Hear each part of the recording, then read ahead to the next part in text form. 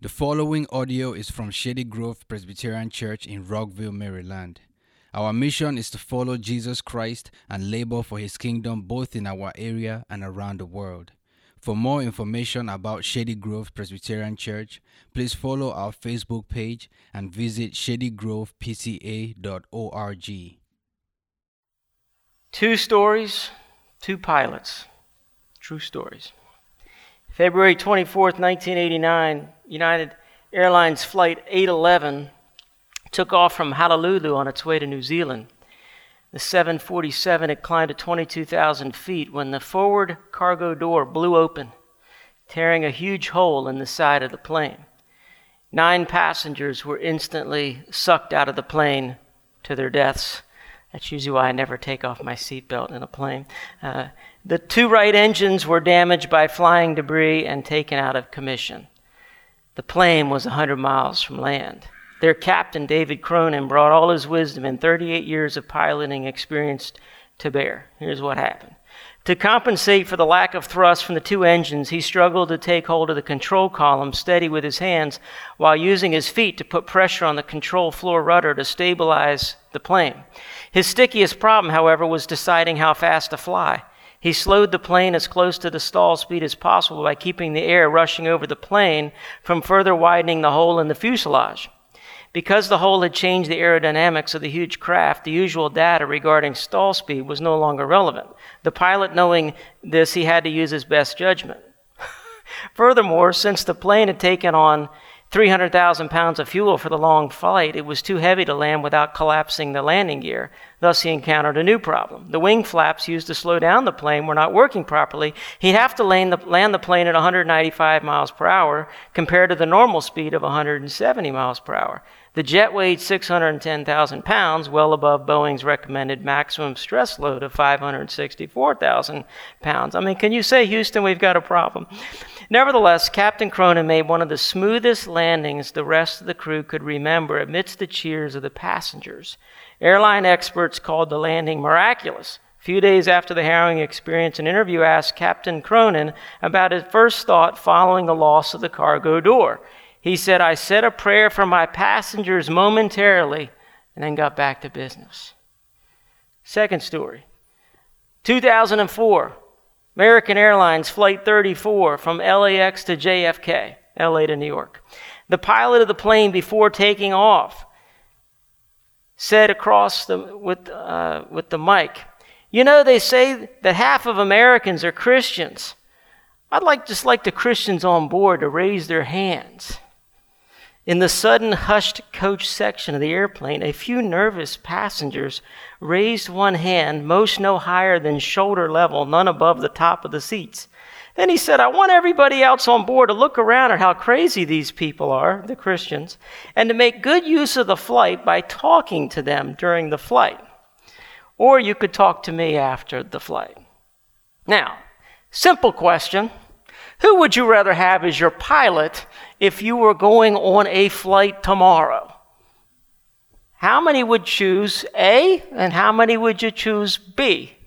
I think the answer is pretty obvious. Who do you think best loved their neighbor? If you asked the passengers on either plane, I think the answer would be obvious because the flight attendants had to clean up the mess because everybody started ringing the alarms on the second one. Did he just say that? What did he say? Is there going to be a problem on the plane? What's going on? And then the poor Christians have to defend the pilot now because they're now on display because the pilot lacked the tact to know when is it time to evangelize and when is it time to do your job. The title of the message is Loving Your Neighbor, and yet this is a message on work. How do we love our neighbor through our work?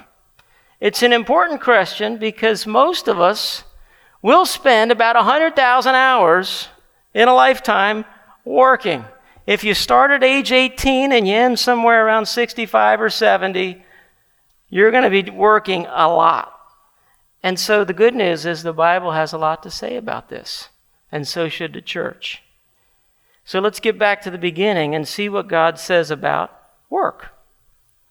In Genesis chapter 1, Verse 26, then God said, let us make man in our image, after our likeness. And let them have dominion over the fish of the sea, and over the birds of the heavens, and over the livestock, and over all the earth, and over every creeping thing that creeps on the earth. So God created man in his own image. In the image of God he created him. Male and female he created them. And God blessed them. And God said to them, be fruitful and multiply, and fill the earth and subdue it, and have dominion over the fish of the sea, and over the birds of the heavens, and over every living thing that moves on the earth. Then we see in chapter 2, verses 15 to 19. The Lord God took the man and put him in the Garden of Eden to work it and keep it. And the Lord God commanded the man, saying, you must surely eat of every tree in the garden, but of the tree of the knowledge of good and evil you shall not eat, for in the day you shall eat of it you shall surely die. Then the Lord God said, it is not good that the man should be alone. I'll make a helper fit for him. So out of the ground the Lord God formed every beast of the field and every bird of the heavens, and brought them to the man to see what he would call them. And whatever the man called every living creature, that was its name. You see, Adam was a farmer, he was a botanist, and he was a scientist in Eden. I guess maybe you could argue he was a zookeeper, but they weren't going anywhere. They're in paradise. And one of the main points here that I want you to just be reminded of, as Brute Walke succinctly puts it in one of the quotes at the beginning of the bulletin, that work is a gift of God, not a punishment for sin. Work is a gift of God. This is just the opposite of how we're often inclined to think. For example, Time magazine, some years ago, Lance Morrow wrote this article, and he said this: when God foreclosed on Eden, he condemned Adam and Eve to go to work. From the beginning, the Lord's word said that work was something bad, a punishment, the great stone of mortality and toil laid upon a human spirit, and might otherwise soar in the infinite, weightless playfulness of grace. That is dead wrong. You see, and so often our Christian worldview, we just instantly jump to the fall. You know, I mean, even with our membership questions, when you join the church, and some of you just joined, the very first question is what? Do you acknowledge yourself to be a sinner, in the sight of God, and, justly deserving his wrath, saving his sovereign mercy? That's where we start. Wouldn't it be better to say, do you acknowledge that God is good, and he created everything good, and he's going to restore everything to be good? Then do you acknowledge yourself, that we've blown. But it starts with God made everything good. This is before sin ever came into the world. Man is working, and God gave these gifts of a wife, of marriage, the institution of marriage, the institution of work, and also an institution of the Sabbath, of rest. 6 days you shall work, and on the seventh day, cease is the word in Hebrew. Sabbath, and that means cease. Shut it down. And so there's a rhythm that God has set up because we're image bearers. God rested on the seventh day, and he made us in his image. 6 days to work and then to rest. And so I just want to look through this worldview of creation, fall, redemption, glory, because that as a Christian we think, okay, how does work look in creation? How does work look in the fall? How does work look now redeemed in Christ? And what's work going to look like in heaven? We're not going to be sitting on a harp playing, on a cloud somewhere. That is far from reality. And so, first of all, at creation, as we just read these verses, man is set apart. He is given a job description or an office. In other words, while the plant, this is Derek Kidner, I'm quoting him, great commentator. He says, while the plants and animals are simply to team and reproduce, only humans are given a job description. They are called to subdue and take dominion or rule the earth. Eden was to be cultivated. Adam was called to cultivate the garden. I read two books this week. Reread Every Good Endeavor. I highly recommend this book by Tim Keller and this new book by Dan Doriani on work. It's Purpose, Dignity, and Transformation. He's a professor at Covenant Seminary. Both great works, but I'm going to be quoting more from this one this morning. But he says this, Tim Keller says about Adam and Eve cultivating the garden. He says, we're not to relate to the world as park rangers, whose job it is not to change their space, but to preserve things as they are, nor are we to pave over the garden of the created world to make it a parking lot. No, we're to be gardeners who take an active stance towards their charge. They do not leave the land as it is. They rearrange it in order to make it most fruitful, to draw the potentialities for growth and the development out of the soil. They dig up the ground and rearrange it with a goal in mind, to rearrange the raw material of the garden so that it produces food and flowers and beauty. And that is the pattern for work. It's creative and assertive. It's rearranging the raw material of God's creation in such a way that it helps the world in general and so that people in particular can thrive and flourish. As image bearers of God, we will always work. We worked before there was sin. We continue to work after Adam and Eve sinned, and now everything is, we'll get to that in a minute, of the fall. And so now work isn't just fulfilling, it's often frustrating. And some of you did reply to my email this week and shared some of your frustration of work. We continue to work after we become Christians, but now we have a new boss. We work for Jesus in his glory and for the good of others. And we will certainly work in the new heavens and new earth, and our work will be a lot like Adam and Eve's work in the garden before they ever sinned. It will be good work. We work as image bearers of God. Tim Keller says the naming of the animals in chapter 2, verse 19 and 20, which I just read, is an invitation to enter into his creativity. Why didn't God just name the animals himself? I mean, he called the day, and he called the light day and the darkness night. So he's certainly capable of naming, is he not? But he says he invites us to continue his work of developing creation, develop all the capacities of the human and physical nature to build a civilization that glorifies him. Through our work, we bring order out of chaos, create new entities, explore the patterns of creation, and interweave the human community. So whether splicing a gene or doing brain surgery or collecting the rubbish or painting a picture, one's work further develops, maintains, and repairs the fabric of the world. In this way, we connect our work to God's work. Jesus said, when he healed somebody on the Sabbath and they were upset, he said, "My Father is always at work to this very day, and I too am working." So if you think work is innately bad or evil, what did you just make God the Father and God the Son?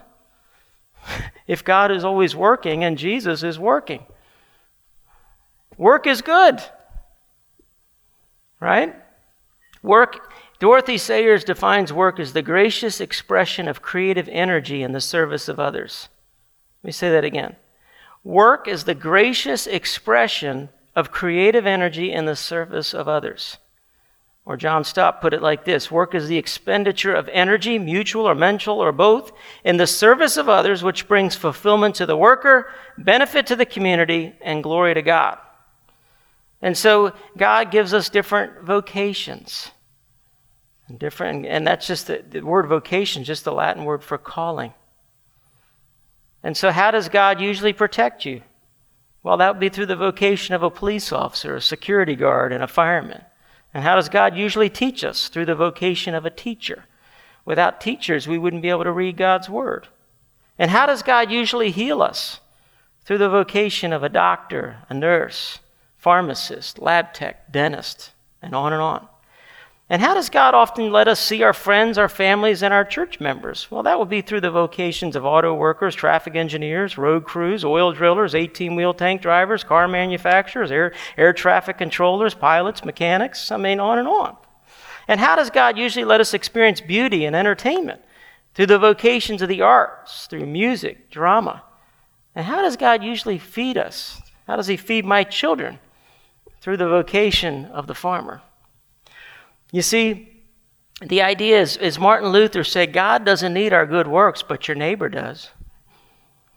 So work is good, but something happened. And when Adam and Eve ate of the forbidden fruit, you remember the curse, and the curse affected both marriage and work. And it's going to be tough, and it's not just going to be fulfilling, it's going to be frustrating. And God said to Adam in Genesis 3, if you look over on the next page in the scriptures, Genesis chapter 3, verse 17, he says to Adam, because you've listened to the voice of your wife and have eaten of the tree which I commanded you, you shall not eat of it. Cursed is the ground because of you. In pain you shall eat of it all the days of your life. Thorns and thistles it shall bring for you, and you shall eat the plants of the field. By the sweat of your face you shall eat bread till you return to the ground. For out of it you were taken. For you are dust, and to dust you shall return. And so now we live in this not just fulfillment, but frustration of finding the curse that nobody has an easy job. Does anybody really have a gravy job? If come see me afterwards if you found a job where there isn't stress and isn't things that are frustrating. Because there's all kinds of distortions, and sin has affected and infected our work and our workplace. And so instead of worshiping while we work, one of the problems was we now want to worship our work. And we have this issue with incredible job dissatisfaction, incredible amounts of unproductive hours, laziness, distraction, corruption, bosses and supervisors that make life very difficult. According to the book, The Day America Tells the Truth, only 10% of Americans say they are satisfied with their jobs. That's pretty low. For the overwhelming majority, work is dull and meaningless. Further, only 1 in 4 gives their employers their best effort, and workers waste about 20% of an average work week. We now live in a world system that is illustrated in Scripture and runs throughout Scripture of the Tower of Babel, and then it's referred to in Scripture as Babylon. And we are told that we are now exiles in Babylon. The idea is that, now we're aliens and strangers in 1 Peter, writing to God's people, and we're no longer in literal Babylon, we're in a spiritual Babylon, where Babylon is a world system. And Babel is the idea, the Tower of Babel is we're going to go and make a name for ourselves. So we're going to work, but it's going to be about us and getting a name for ourselves. And Babylon is this world system that's greedy to make money and always wants more. And that's where you're living, in case you didn't know. You're living in Babel and Babylon. We're all right, that's where we're at. We're aliens and strangers. And Homer Simpson once said to his boss, "Mr. Burns, you're the richest man I know." To which wealthy Mr. Burns replied, "Yes, but I'd trade it all for more." You see, when billionaire Bill Gates was asked why he didn't believe in God, you know what he said? He said, just in terms of allocation of time resources, religion is not very efficient. There's a lot more I could be doing on a Sunday morning. That is a Babylon worldview preaching its gospel. Because we are in the gospel of efficiency. That's the gospel of Babylon. And that's what some of you guys were emailing you about, is you're in a system that's so concerned about efficiency that it doesn't care about people. And people are getting run down and used. Well, it's been going on for a long time. And what happens in this efficiency is we're required to do more and more, and we can never get away with it. And now you can be mobile, and you can work at home. In translation, you can work all the time. There's a cartoon strip some years ago of a man and a woman. They're lying on a sunny beach, and she's reading a book, and he's busy typing away on his laptop. And the caption above him and his laptop is, "I'm not a workaholic, I just work to relax." That's scary, because we can do that. You see, work has become an idol, and then it becomes a disordered love and out of balance with the rest of life. And isn't it interesting to note how there's been a huge environment change in TV shows? So think about this. What do these TV shows all have in common? Now, this is a stereotype. I mean, there was Emergency 51 back in the day, okay? That was about work. But what do these shows have in common? Leave It to Beaver, Family Ties, Happy Days, Father Knows Best, The Cosby Show, All in the Family, 8 is Enough, The Wonder Years, My Three Sons, The Waltons, The Brady Bunch, The Simpsons, and Everybody Loves Raymond. What do they all have in common? Where is the set? The family. It's all about the family. Now, you still have a few of those. There is This Is Us. There's a few of those. But today, now the main shows that are really popular are The Office, Parks and Recreation, 30 Rock, NCIS, Grey's Anatomy, Chicago Fire, Chicago Med, Chicago PD, The West Wing, The Apprentice, Madam Secretary, Blue Bloods, Undercover Boss, or even all the cooking shows or flipping housing shows. Where is the environment? The environment is what? It's about work. They don't care about family anymore. That's not exciting. That's not what we want to think about. We want to get you to think about how to be better, how to work, and the dynamics at work. And let's. It's like if you haven't had enough, you can come home and turn it on when you get home. The environment's changed. We live in Babylon, and our callings here. Here's something we're kind of wrestling with. Is it's more dirty energy rather than clean energy. Meaning it's like coal instead of solar panels and wind turbines, so to speak. And what I mean by that is Dorothy Sayers put it like this. As we live out our callings, she said, doctors practice medicine not primarily this is in a fallen world, okay? And hopefully this isn't the case for believers, but doctors practice medicine not primarily to relieve suffering, but to make a living. The cure of the patient is something that happens along the way. Lawyers accept briefs not because they have a passion for justice, but because the lawless profession that enables them to live. People still get helped along the way, but now it's dirty energy rather than clean energy. Where people are still getting helped, but the concern is more about loving ourselves and making a name for ourselves and making money for ourselves and loving ourselves than loving people. And the title of this message is what? Is loving your neighbor through your work. So that we are going against the Babylon and against the system.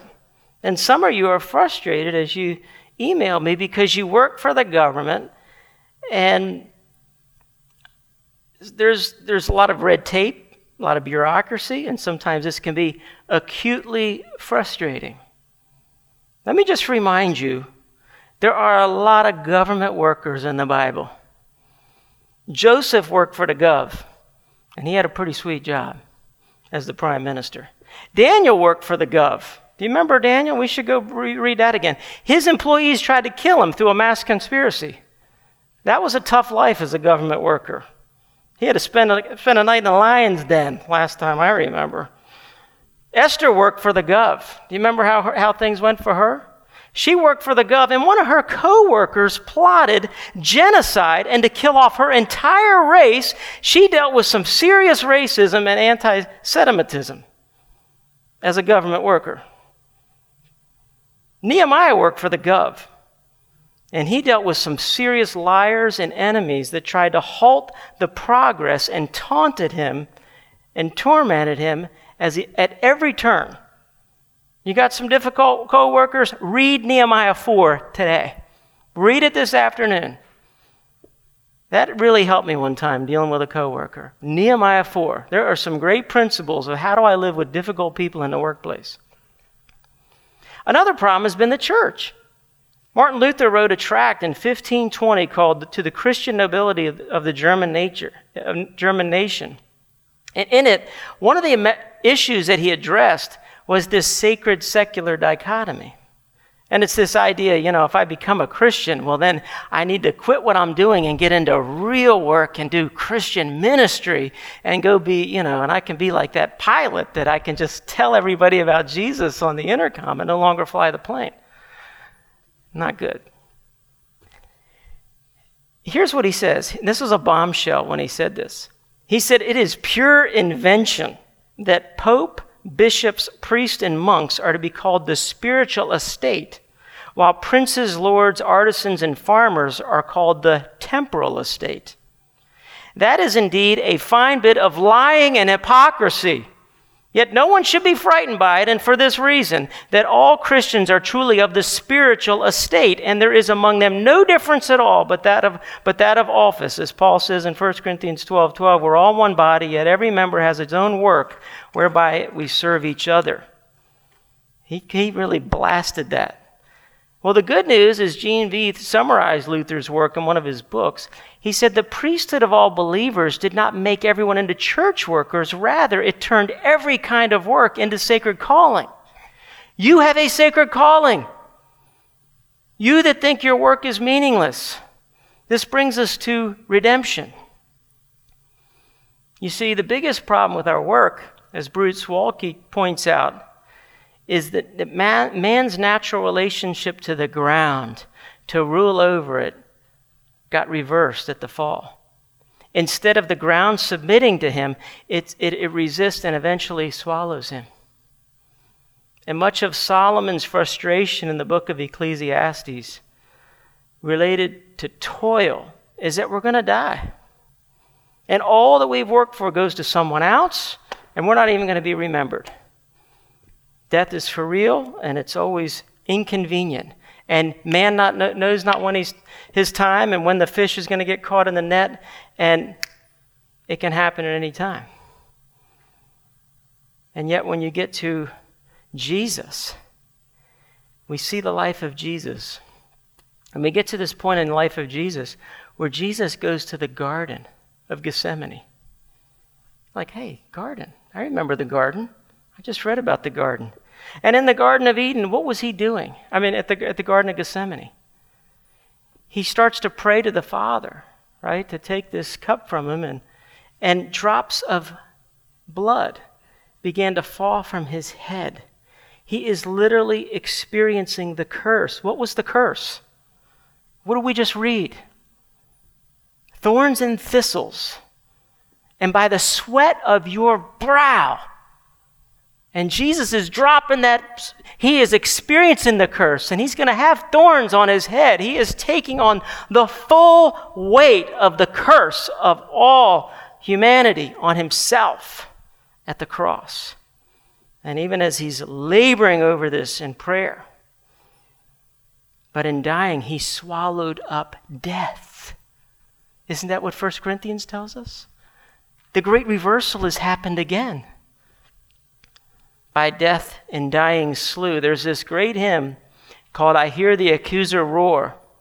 I'm going to read the last couple verses of this great hymn. He says about Jesus that his be the victor's name who fought our fight alone. Triumphant saints no honors claim. Their conquest was his own. By weakness and defeat he won the meed and crown. Trod all our foes beneath his feet by being trodden down. He hell and hell laid low, made he sin o'erthrew, bowed to the grave, destroyed it so, and death by dying slew. Bless the conqueror slain is his victory, who lived, who died, who lives again, for thee, his church for thee. Let me ask you a question. Who worked better than anybody else and loved their neighbor better than anybody? Sunday school answer?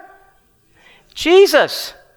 His perfect work brings about our salvation. And now we're giving a promise that I'll end the service with, that your work now is not in vain. From 1 Corinthians, because of the resurrection. It won't be forgotten. There is a work now that arises out of us, that arises out of a deep rest. Because you're not working for your salvation. You receive it. It's a gift.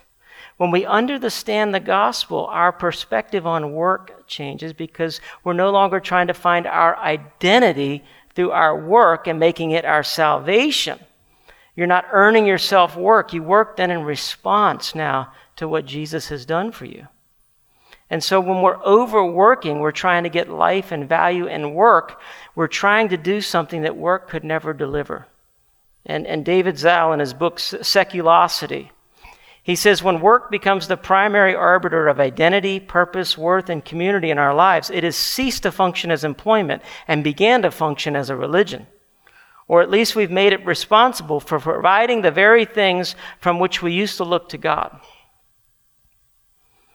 And so when we have that struggle, you see it. I mean, you see the difference. You remember from Chariots of Fire and Harold Abrams, and he's running that 100-yard dash, and he says, I'm 24 years old. I'm forever in pursuit. I have 10 seconds to prove my existence. I've never known contentment. I don't even know what I'm chasing. 10 seconds to prove your existence. And that's a lonely 10 seconds, you see. So we put work in its proper place. We're in Babylon. Everybody speaks Babel.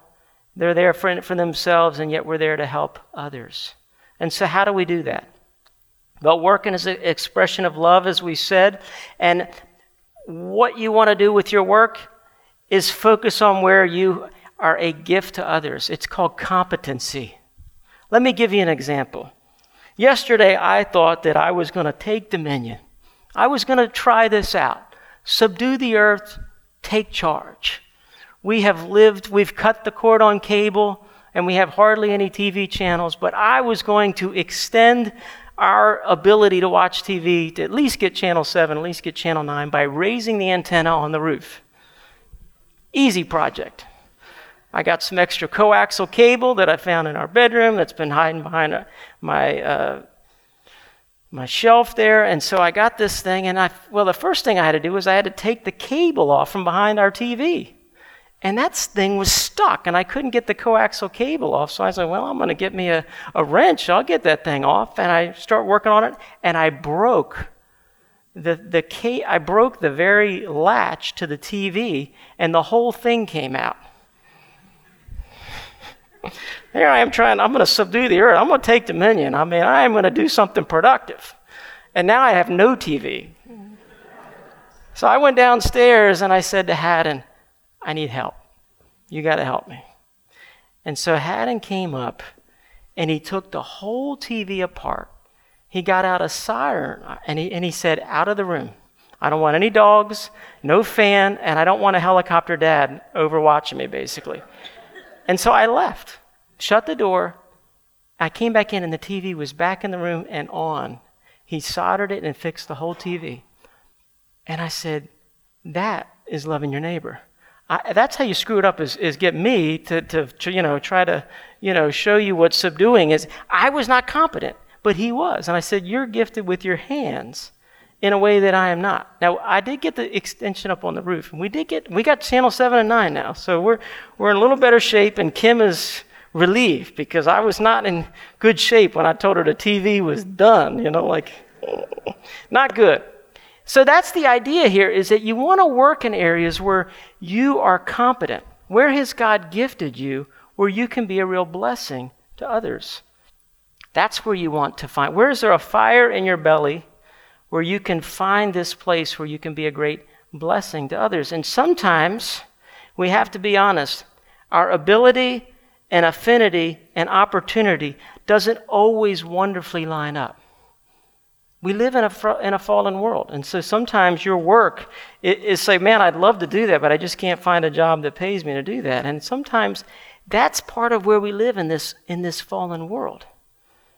But we do want to try to choose a calling or an employment where we can do the most, bring most glory to God, but also the most service to others, and also where we can sin the least. And if you can find that environment, great.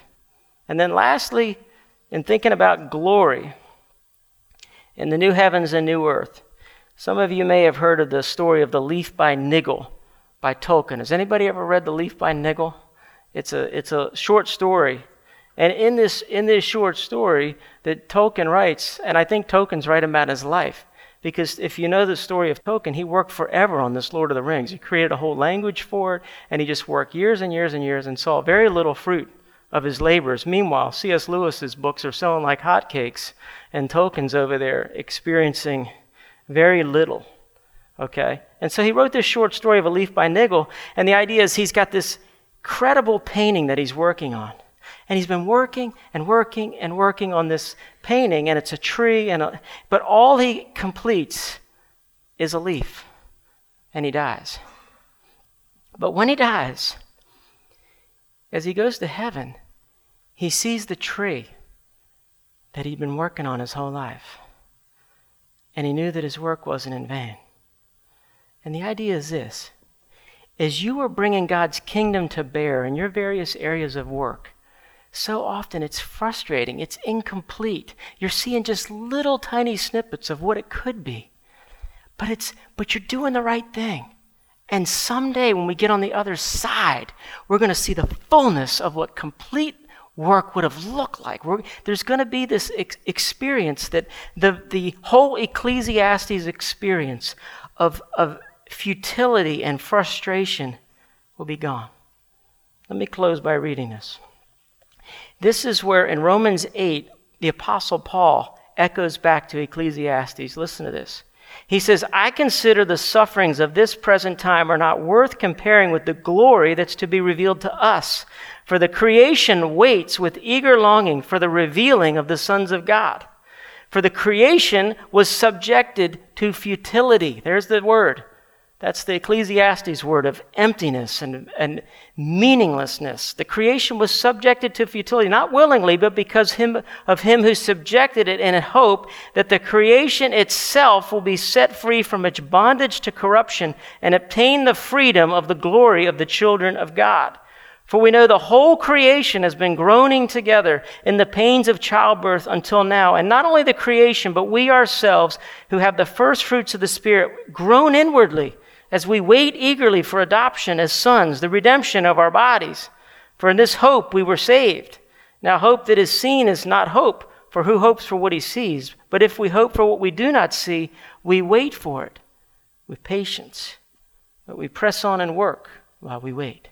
Let's pray. Father, may we find deep satisfaction in our work. And most of all, may we rest in your work done for us. And we praise you and thank you for salvation as a gift. Thank you that we do not have to work for it, but rest in it. We thank you in Jesus' name. Amen.